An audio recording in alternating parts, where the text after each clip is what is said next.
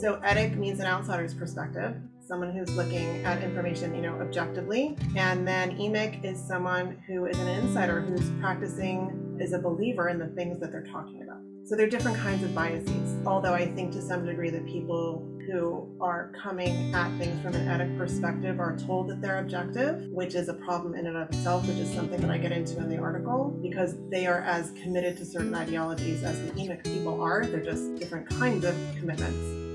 We decided, me and my friend, who was she was very militant and I respected her for it. And we went to that speaker because we had heard he said this thing and we went to shout him down and we did it. And I left feeling empowered. And now I look back and think of the immaturity of that and how childish it was.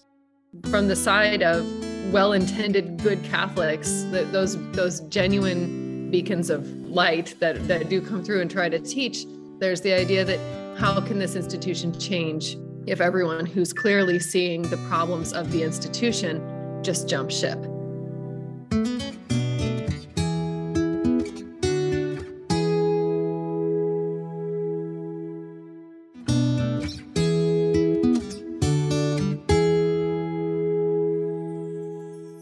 We are here today with Marcy Braverman Goldstein. And we are very excited to be speaking with her because this is the first episode of the Tarka Journal podcast of all 4 episodes. So not many as of yet, but the first one where we're speaking to one of our colleagues. We work with Marcy quite closely on the Yoga Philosophy Certificate Program.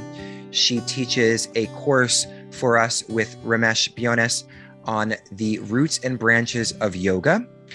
And she's also a friend, and we like her very much. And we're looking forward to talking to her about one of my favorite articles from the Scholar Practitioner issue, Is Academia, like in parentheses, like is in parentheses, a religion? So is academy like a religion, or is academia a religion, depending on how you read the title. And this article, as I said, comes from our first issue on the Scholar Practitioner, where we really, as you know by now, if you've been listening to the other episodes, Scholar Practitioner was the issue we published retroactively as a way to frame the whole project of Tarka and kind of our intentions behind it and what we're trying to do with Tarka as a journal platform. So welcome, Marcy. Thanks for joining Stephanie and I. Thank you so much for having me. This is just such an honor, really. So I had a question before we kind of move into your article. I thought maybe we could begin by just talking about what Scholar Practitioner means to you and how it has kind of informed your approach to your own research and teaching. Well, I think, as I've said recently to a few other colleagues, that embodied philosophy makes me feel like I can really bring my full self.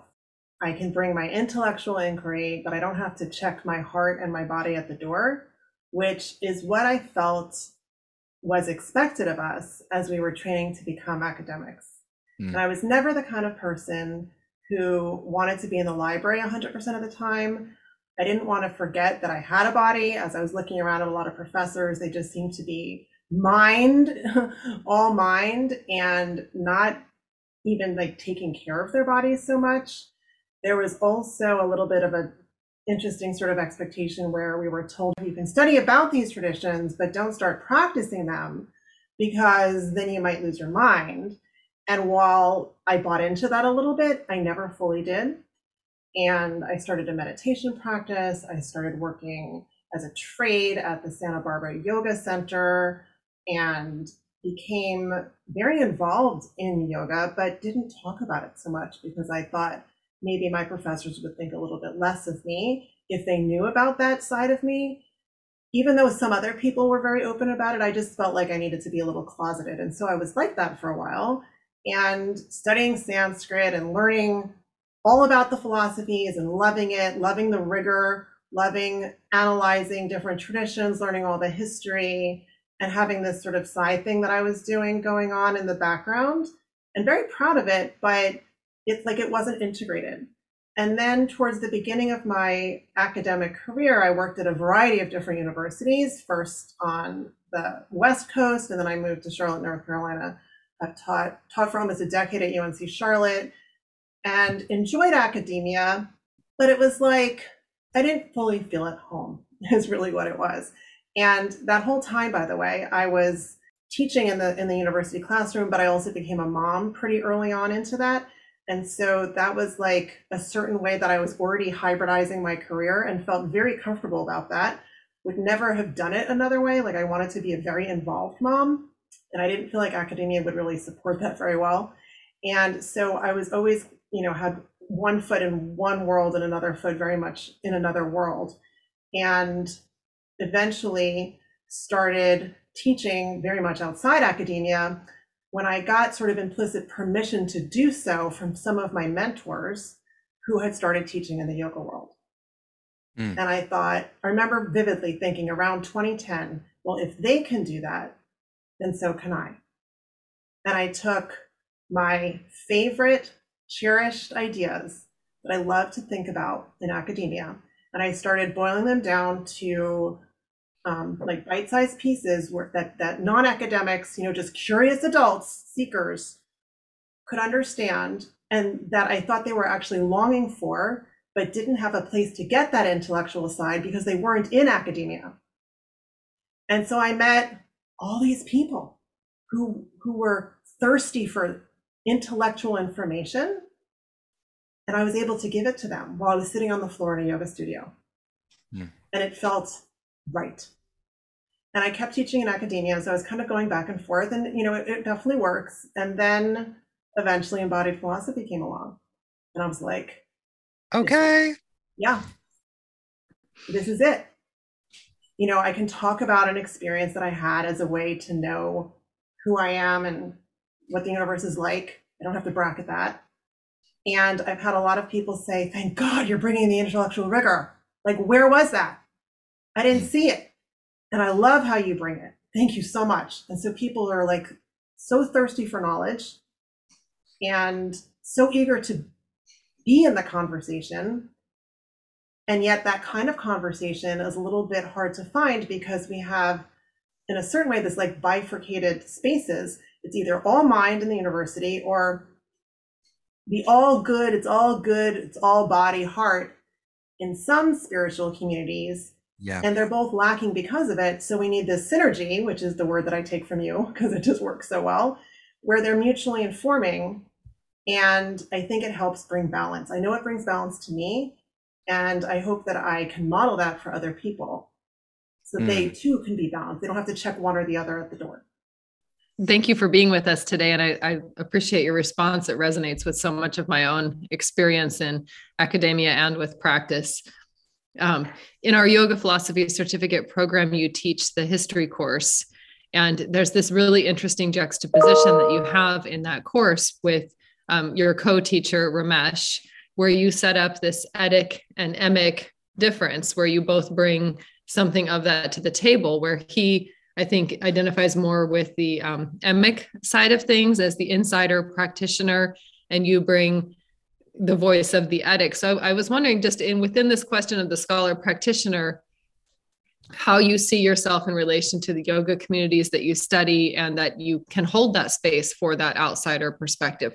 How do you balance those, the scholar practitioner, combining them, and then also kind of stepping outside to provide that outside perspective?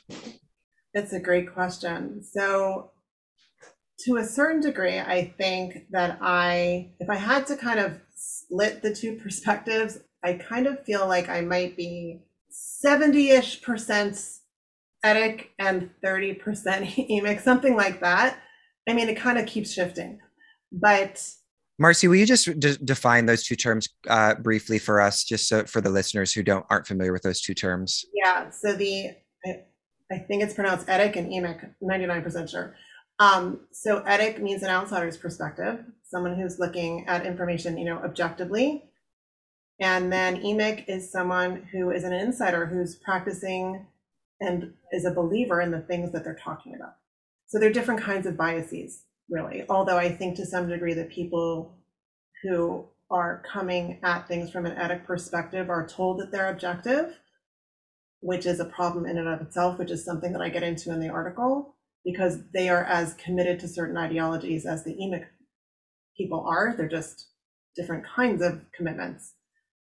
So Ramesh has a guru who he speaks about a lot in our class, and I love that. I at first thought maybe I'm lacking somehow as a teacher in the yoga community because I don't have a guru.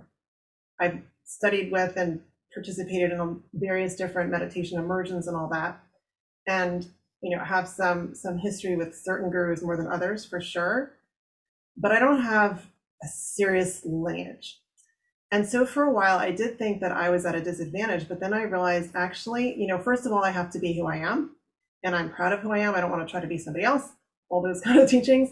And then I realized that's actually my strength, because I can see things from a variety of perspectives, some of them from insider practitioner experiential ways of knowing, but not just a particular lineage. So it's not like I'm parroting a particular guru.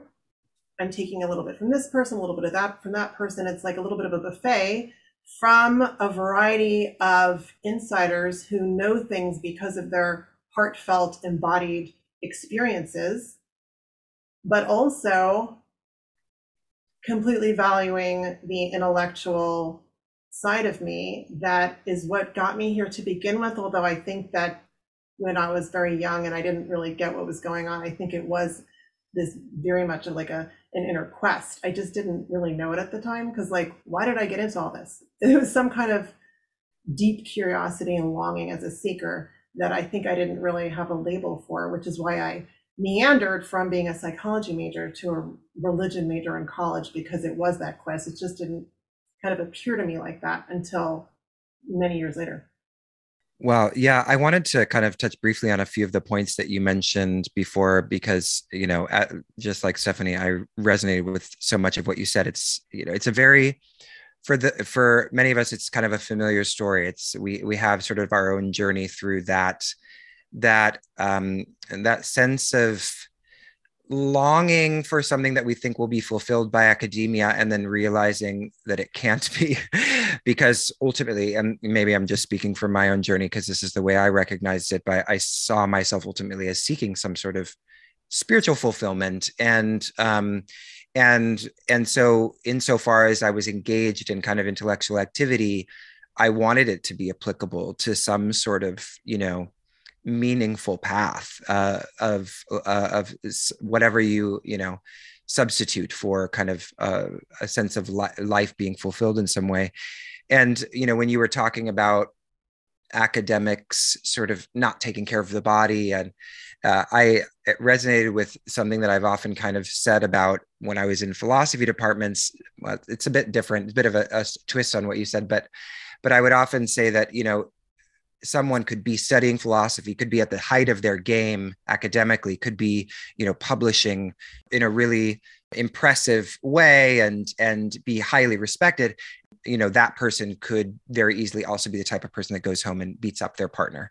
There's nothing kind of in the practice of engaging with the philosophy in the Western academic sense that is in any way applied to how you live your life. It's a completely separated thing. And to me, because I think I went into philosophy thinking that, the top of the philosophy ladder was some sort of enlightenment state, although at the time I didn't acknowledge that, that was the kind of cutoff point for me, was not being able to find whatever it is that I was looking for, and needing this kind of, as you said, synergy between knowledge and experience to at least move in the right direction. Maybe I haven't found it yet, but but at least move in the right direction. This idea of the etic as the outsider, the objective scholar who's studying the tradition, who doesn't necessarily identify with the tradition. From what you've said, it sounds a bit like etic redefined.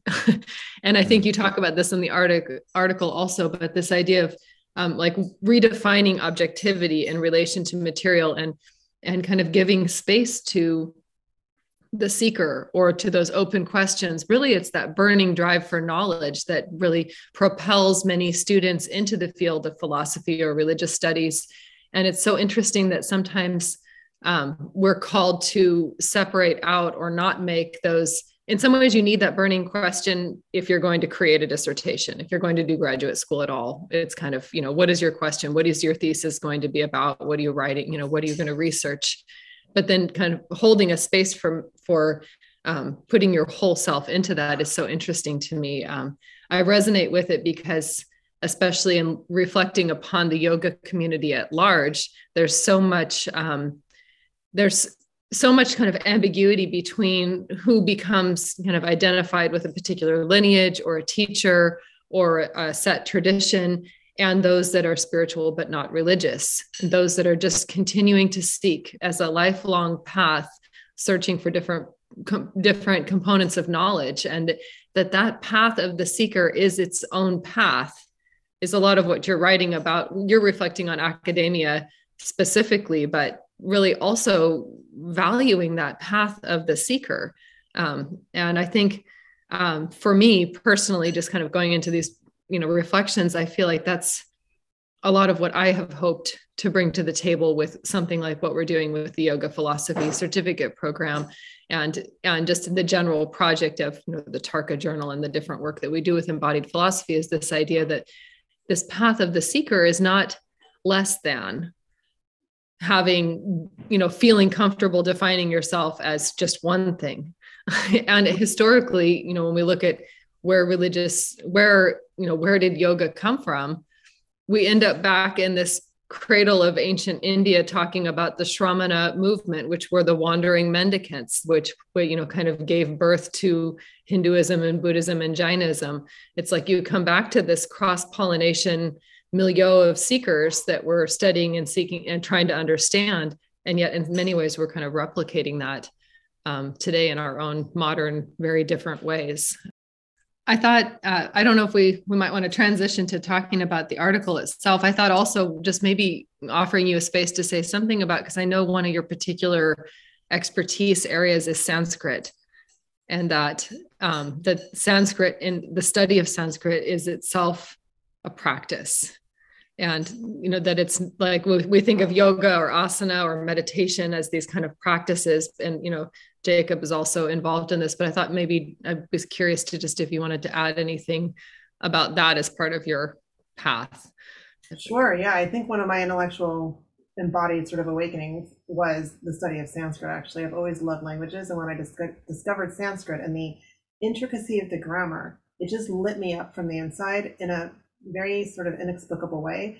And I remember thinking at the time that it intrigued me, or probably lit up the same part of my brain that enjoyed geometry and algebra in high school, because there's something about a squared plus b squared equals c squared, and I just love putting it all together.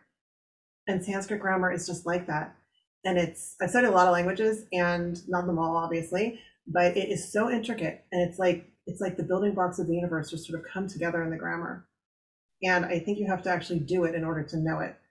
And it's a huge undertaking, and it's at least a part-time job to really get at it. And I try to give people little bird's eye view into it without overwhelming them, because most people are not going to commit to it, but you have to try it at least to know it. And I think it's respectful to tradition to be able to know a little bit about the Sanskrit.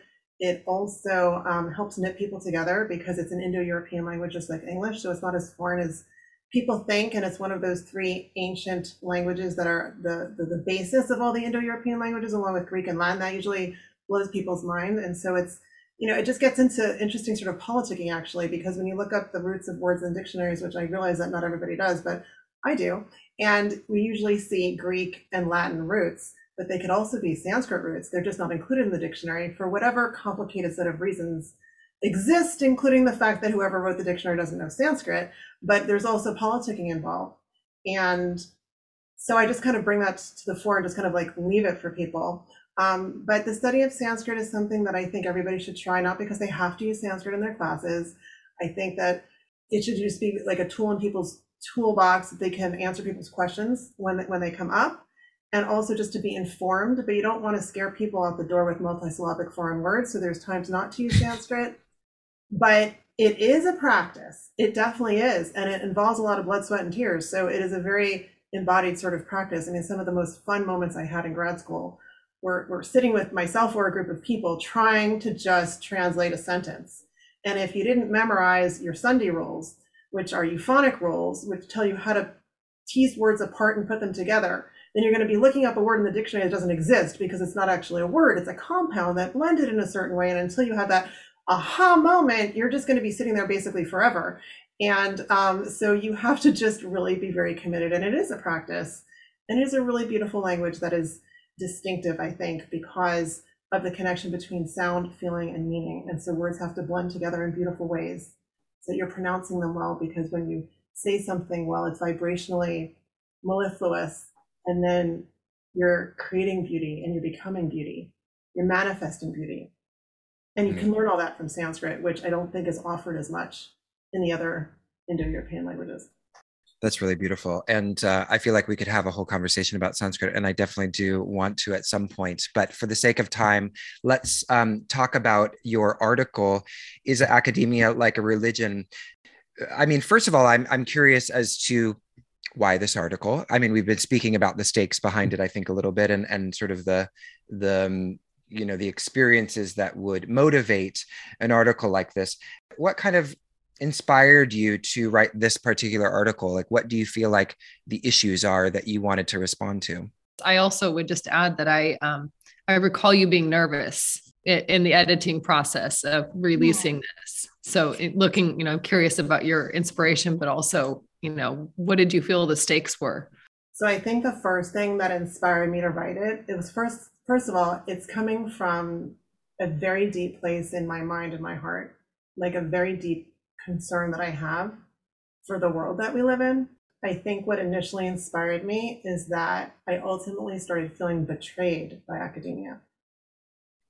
And it was a really bad betrayal because it promised a universe of information and that people could come to the table with their various viewpoints and we could all discuss in civilized manners, and that everybody would have a place at the table. And what I eventually noticed, starting at least a decade ago, is that not everybody is welcomed, and that while there is a lot of intersectionality and a lot of welcoming of diversity, there's not as much viewpoint diversity. There's diversity with respect to identity, but there's ideological conformity. You're allowed to say certain things, you're not allowed to say other things. If you say certain things, you will not get hired, you will not get tenure, you'll become like an outcast. And so that is ultimately why I was a little bit afraid to write this article, because I thought, do I step out with my critique of academia, which goes against the dominant narrative that we, whoever the we are the open-minded, tolerant people of the world who are seeking, justice and freedom for all. And I don't see that happening on the ground. And when I say on the ground, I actually am tapping into something that I learned as a scholar of religion, which is that there's theories of religion and then there's religion on the ground. Like, how is it actually practiced? And I see a very serious disjoint between how we imagine the practice of academia and how it actually shows up on the ground. Which authors are welcomed into syllabi, which are completely verboten.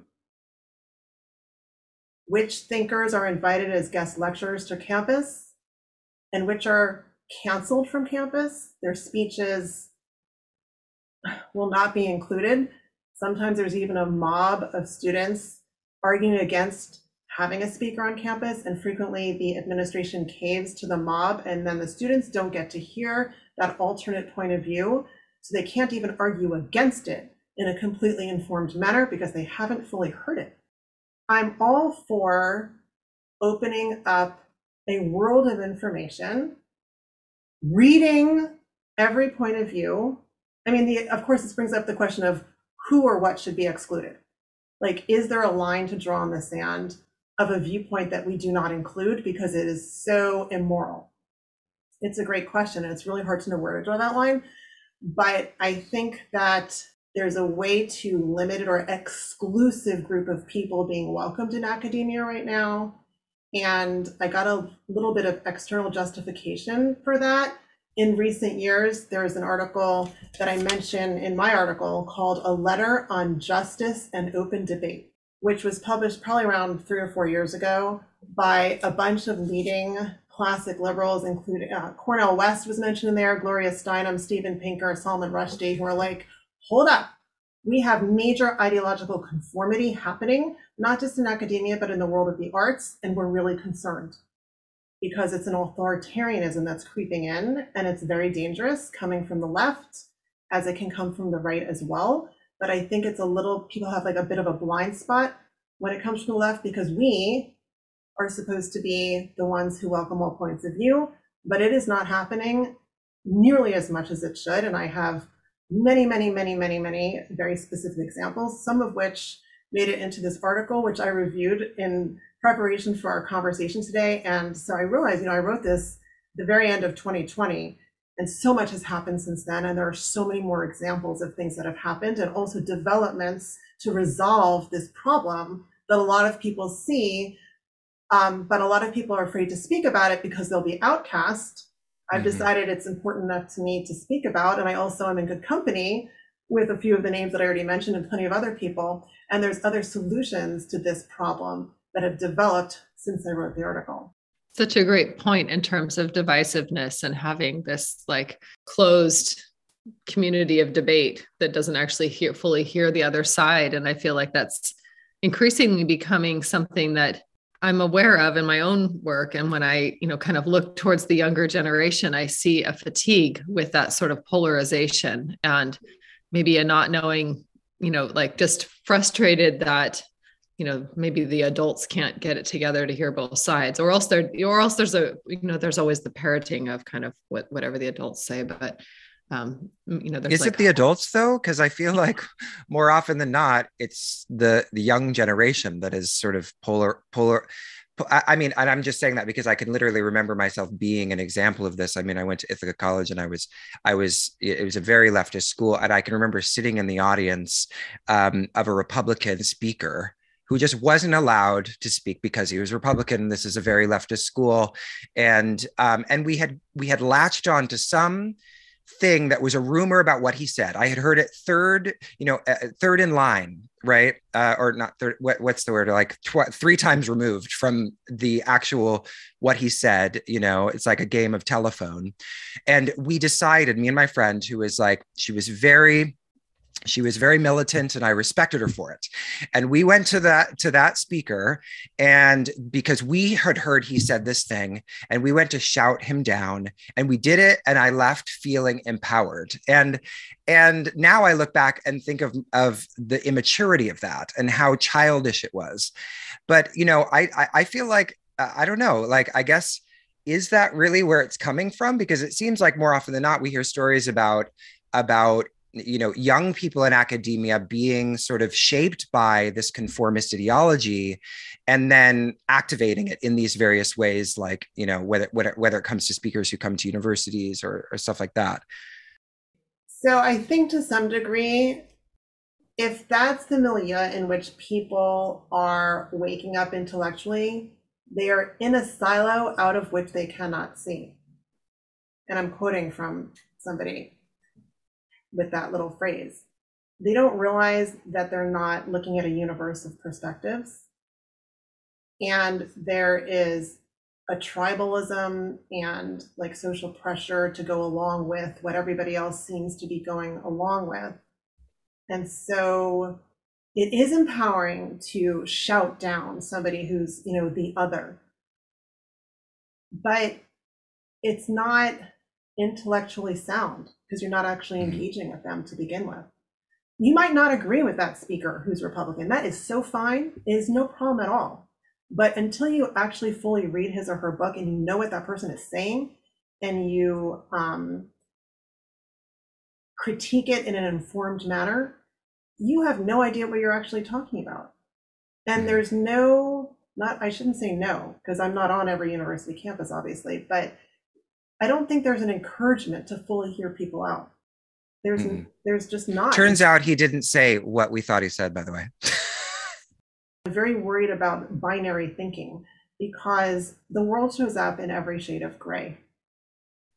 And we have to be able to look at the nuances. And to me, it becomes all about viveka, which is the Sanskrit word that means discernment, that you have to fully engage in order to persuasively shoot someone down. And if you haven't read the book, then you don't know all the nuances. And it's much easier psychologically just to retreat into right and wrong. And you might agree with somebody 20% and then throw out the 80%, and that's okay. But it's a very difficult place to be because then you don't really know where you belong. And it's also very stressful to be in the middle because you have to assert your power of discernment, which is exhausting and time consuming because you have to become informed. And also, some people have a stronger power of discernment than others. You know, there's multiple intelligences, and some people are emotionally intelligent, musically intelligent, athletically intelligent, and all these things. And maybe someone is not as strong in the area of analytical thinking. And so then it's going to be very hard for those people to think their way through to truth. And so it's easy to go along with your friends and your beloved mentors. But then you're not owning your knowledge. You're just kind of like on somebody else's ride. And that concerns me, you know, for myself, but also impressionable young people. Just turning towards your article here, you asked, you know, the title of your article is this question: is academia like a religion? And I just want to, for those that maybe have read or haven't yet fully dove into the article fully, you begin by defining religion. You offer a number of different definitions for religion by prominent theologians and philosophers. And you turn, then you kind of organize the lecture, or I'm sorry, the article by looking at Ninian Smart's, one of the founders of the field of religious studies, and these categories that he sets up for how religion is defined. So I'll just briefly list these categories. There's ritual and practice, ethical and legal, mythic and narrative, doctrinal and philosophical, social and institutional, experiential and emotional, and material. And then you go on to talk about each one of these categories with some reflection about the academy and critiques. And so I think it's really well organized and engaging, because many people who begin the study of religious study begin delving in deeper into the field of religious studies will have encountered this particular thinker and this way of categorizing and understanding religious studies. I was particularly interested in the category of mythic and narrative, and maybe you have your own category that you'd like to say something more about, but I just was wondering, mythic and narrative, the short excerpt that you have here says sacred stories and histories revealed and authored, written and oral, true literally or symbolically, such as cosmologies, hagiographies, tales of God, people, saints, and demons. And so often this idea of what's myth, and is myth false? And therefore, and where do you get the value from? Is myth only have its value in the fact that it's not historical or it's not, factual? I'm really curious if there's something. Academia is a calling of mythic proportions, you begin. And I just wonder if you'd want to say a little something more about your approach to understanding the academy, or like from this perspective. So I understand myth as true stories, either literally or symbolically. So some people are going to take the stories as literally true. Moses climbed the mountain, he parted the waters, Jesus walked the land, all that stuff. And that's fine. But they also tell deeper truths about liberative impulses that we have, feeling lost and behind boundaries, and there's no way out. And then suddenly the waters part and there's a passageway through to freedom, which is basically the birthing canal. And so whether or not the seas were actually parted, to me, doesn't matter, because these stories are telling truth about human existence and our longing for freedom. And so I bracket whether they're literally true or not. It does not matter at all, because we all have this quest some more acknowledged than others, for belonging, knowing the difference between good and evil, where we're going, is life eternal, like all these things. So I think about it that way.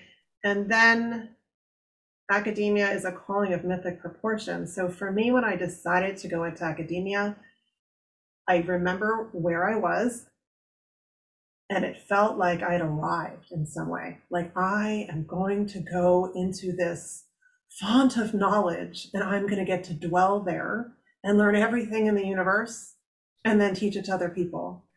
And I have my calling. I thought I was going to be a psychologist for a while, but then I shifted, and I just thought, this is it. And I'm going to teach people world religions, specifically Indian traditions. And I'm going to teach people about traditions other than their own, so we can understand other people. We don't rely on snippets that we get in the media. I'm going to help heal the world from the ground up. And off I went. And it was a very visceral sort of experience. And actually, part of it happened during a sitar concert. And I heard the vibration of that instrument, which I had not known previously. And I just thought, this is where I belong. I don't know what it is, but this is it. And it was very deep and profound, connected to past lives, if there are any. But this is my future. And off I went, and it was amazing. I remember sometimes feeling like just almost bursting at the seams with excitement about what I was studying. Like, it was weird. And I loved it, and I still do love it. But then the disillusionment came at some point when I realized it's not all it's cracked up to be. And wow, are there major, major, major cracks in the foundation. The cracks are so significant socially, economically, sexually, like everything is wrong in a way. The system is set up like a stack of cards, and it's just falling down because the foundation is not what it says it is. So you've got this ivory tower and the profane world outside, but meanwhile, there's a ton of profanity woven into this entire system with its hierarchies, the adjunct professors who have absolutely no job security, whose job can be taken away in an instant, and yet we purport to care about all the victims of the world. Meanwhile, professors are abusing the women and some of the men. It's just absurd, and it's systemic. And everybody knows it. It's an open secret. And there are beautiful things that happen in academia, and I hope minds and hearts are opening every day, but it's rotten somewhere in the middle. And the reason it bothers me so much is because academia, unlike other institutions, like, I'm not picking on banking or whatever, but nobody expects people to have mind-opening, heart-opening experiences in the corporate world as much. But in academia, this is where people come for liberation. It's a liberal arts education. The university, if we look at it historically, was built around the idea of the humanities and developing the human. I mean, it's a form of obviously culturally specific socialization that's specific to the West, but and you could critique that and say, well, the emphasis on Greek and Latin as the foundation of culture is problematic. But I think the spirit of the idea is sound, in the sense that academia and the universities are not intended to be, or at least in this original ideal situation, it wasn't meant to be just like a trade school for capitalist success.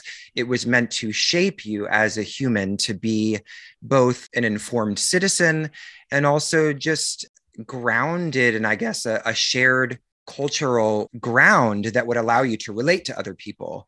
And I was actually speaking about this yesterday with Gavin Flood, about how this original idea of the foundation of the classics and the humanities was essentially doing that. And you could make an argument for the increasing divisiveness actually being contingent upon this lack of a foundation, the lack of a shared sort of sense of the humanities. And of course, we could completely redefine what that even means to include, non-Western cultures. I think it's open to that flexibility. But we're so far away from that now in our own hyper individuated specializations that are highly technical. that this could be part of this whole educational structure, could be contributing to the sort of increasing sense that that person is completely alien to me and I have nothing in common with them. I don't even understand where they're coming from, because we've lost a shared social ground in a sense. Yeah, I completely agree, which is why in the article I suggest that scholars are practitioners.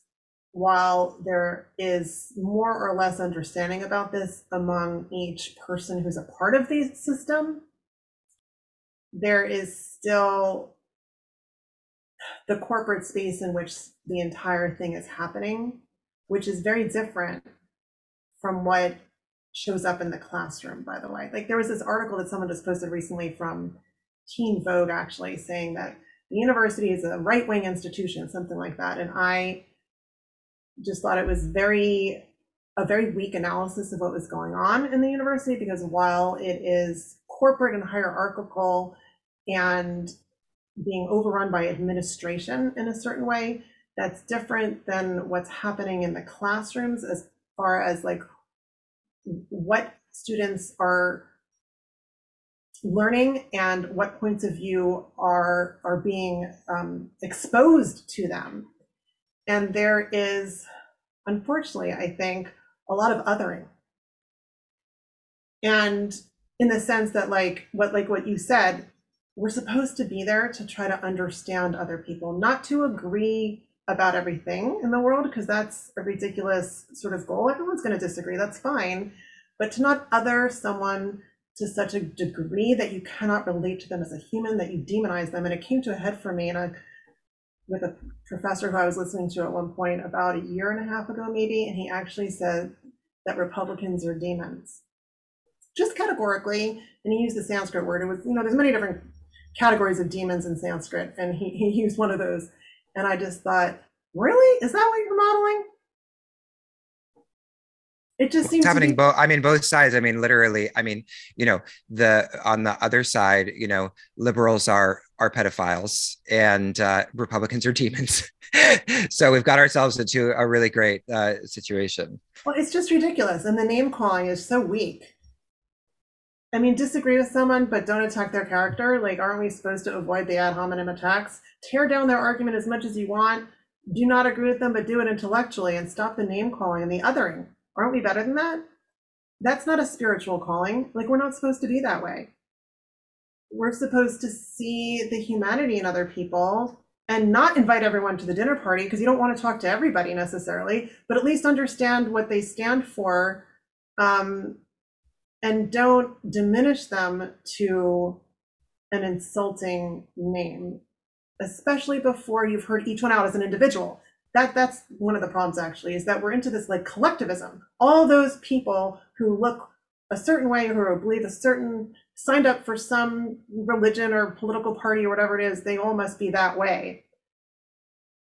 No, there's nuance there, and we have to have the viveka, the discernment, to speak to people as individuals and then know whether we agree or disagree with their conclusions. And disagreement is healthy, and it should be there. Mm.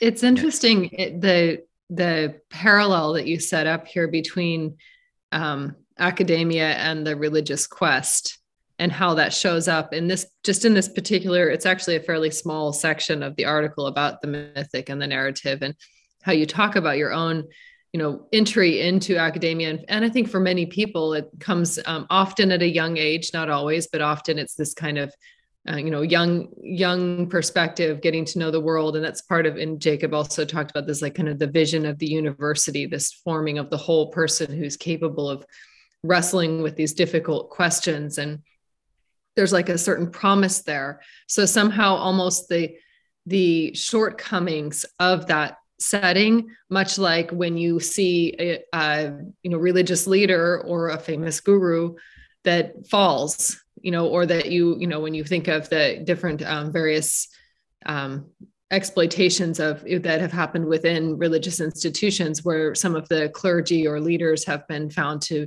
be doing horrible things. And these horrible things are horrible everywhere and in all circumstances.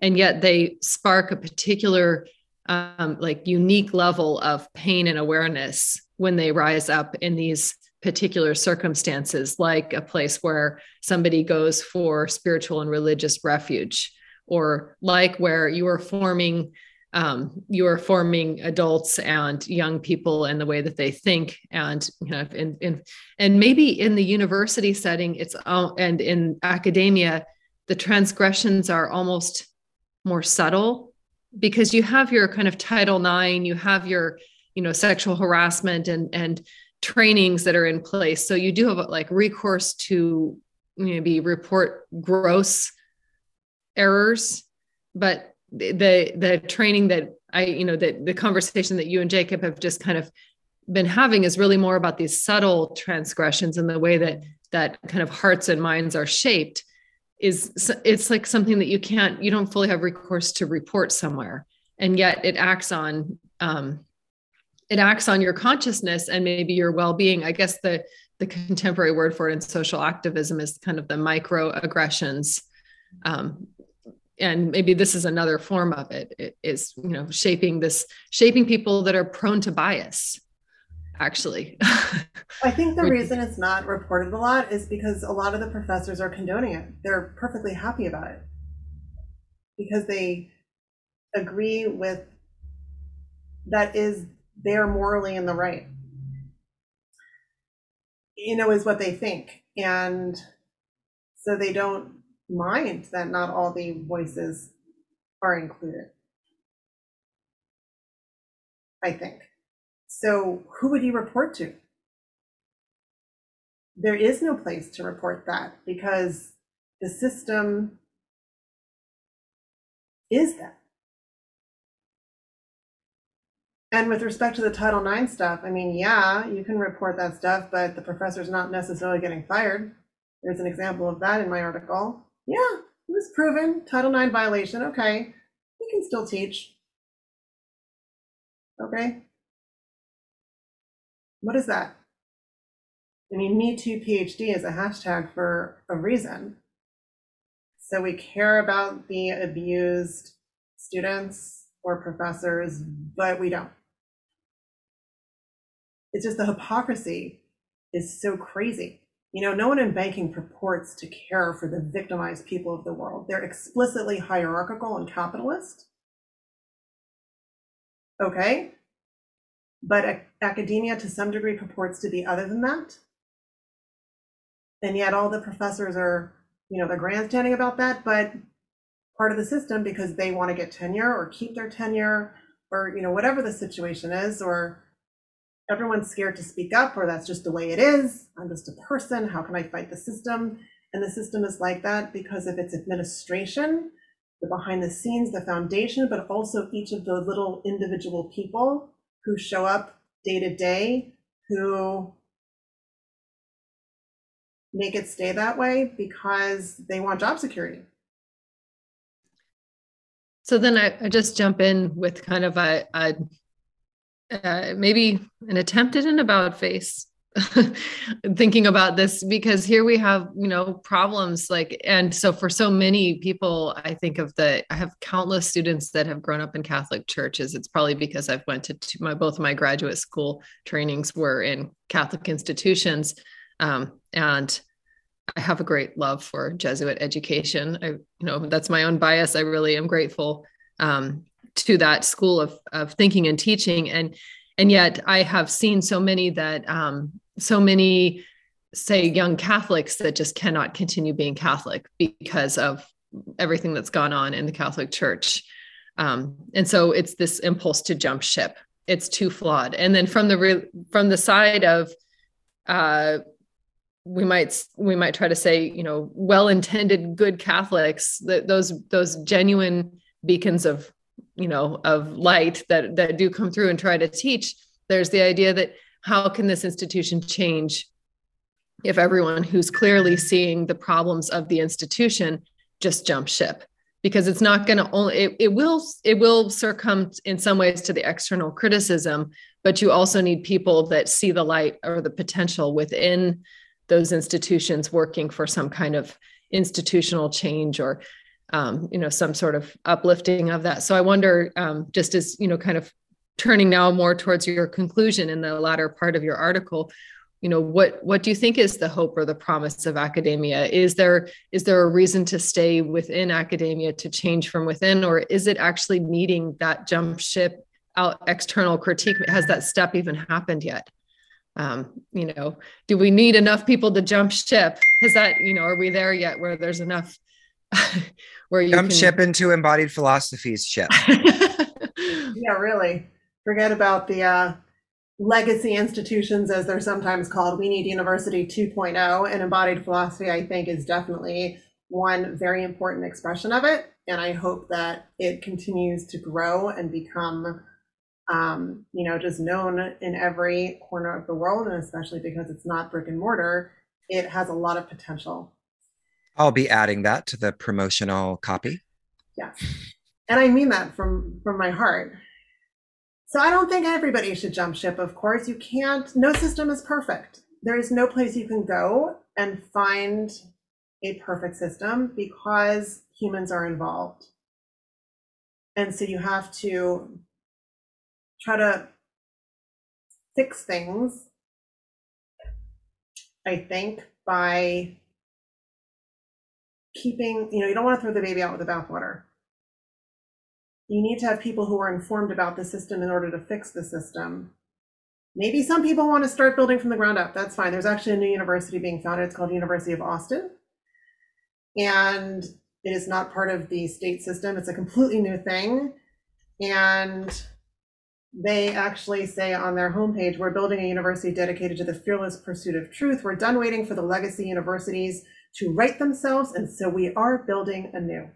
Very interesting. So I think that's worth checking out. They're having some summer courses called Forbidden Courses. So you can go check those out and see, like, what are they including that they think is not being included in the traditional universities.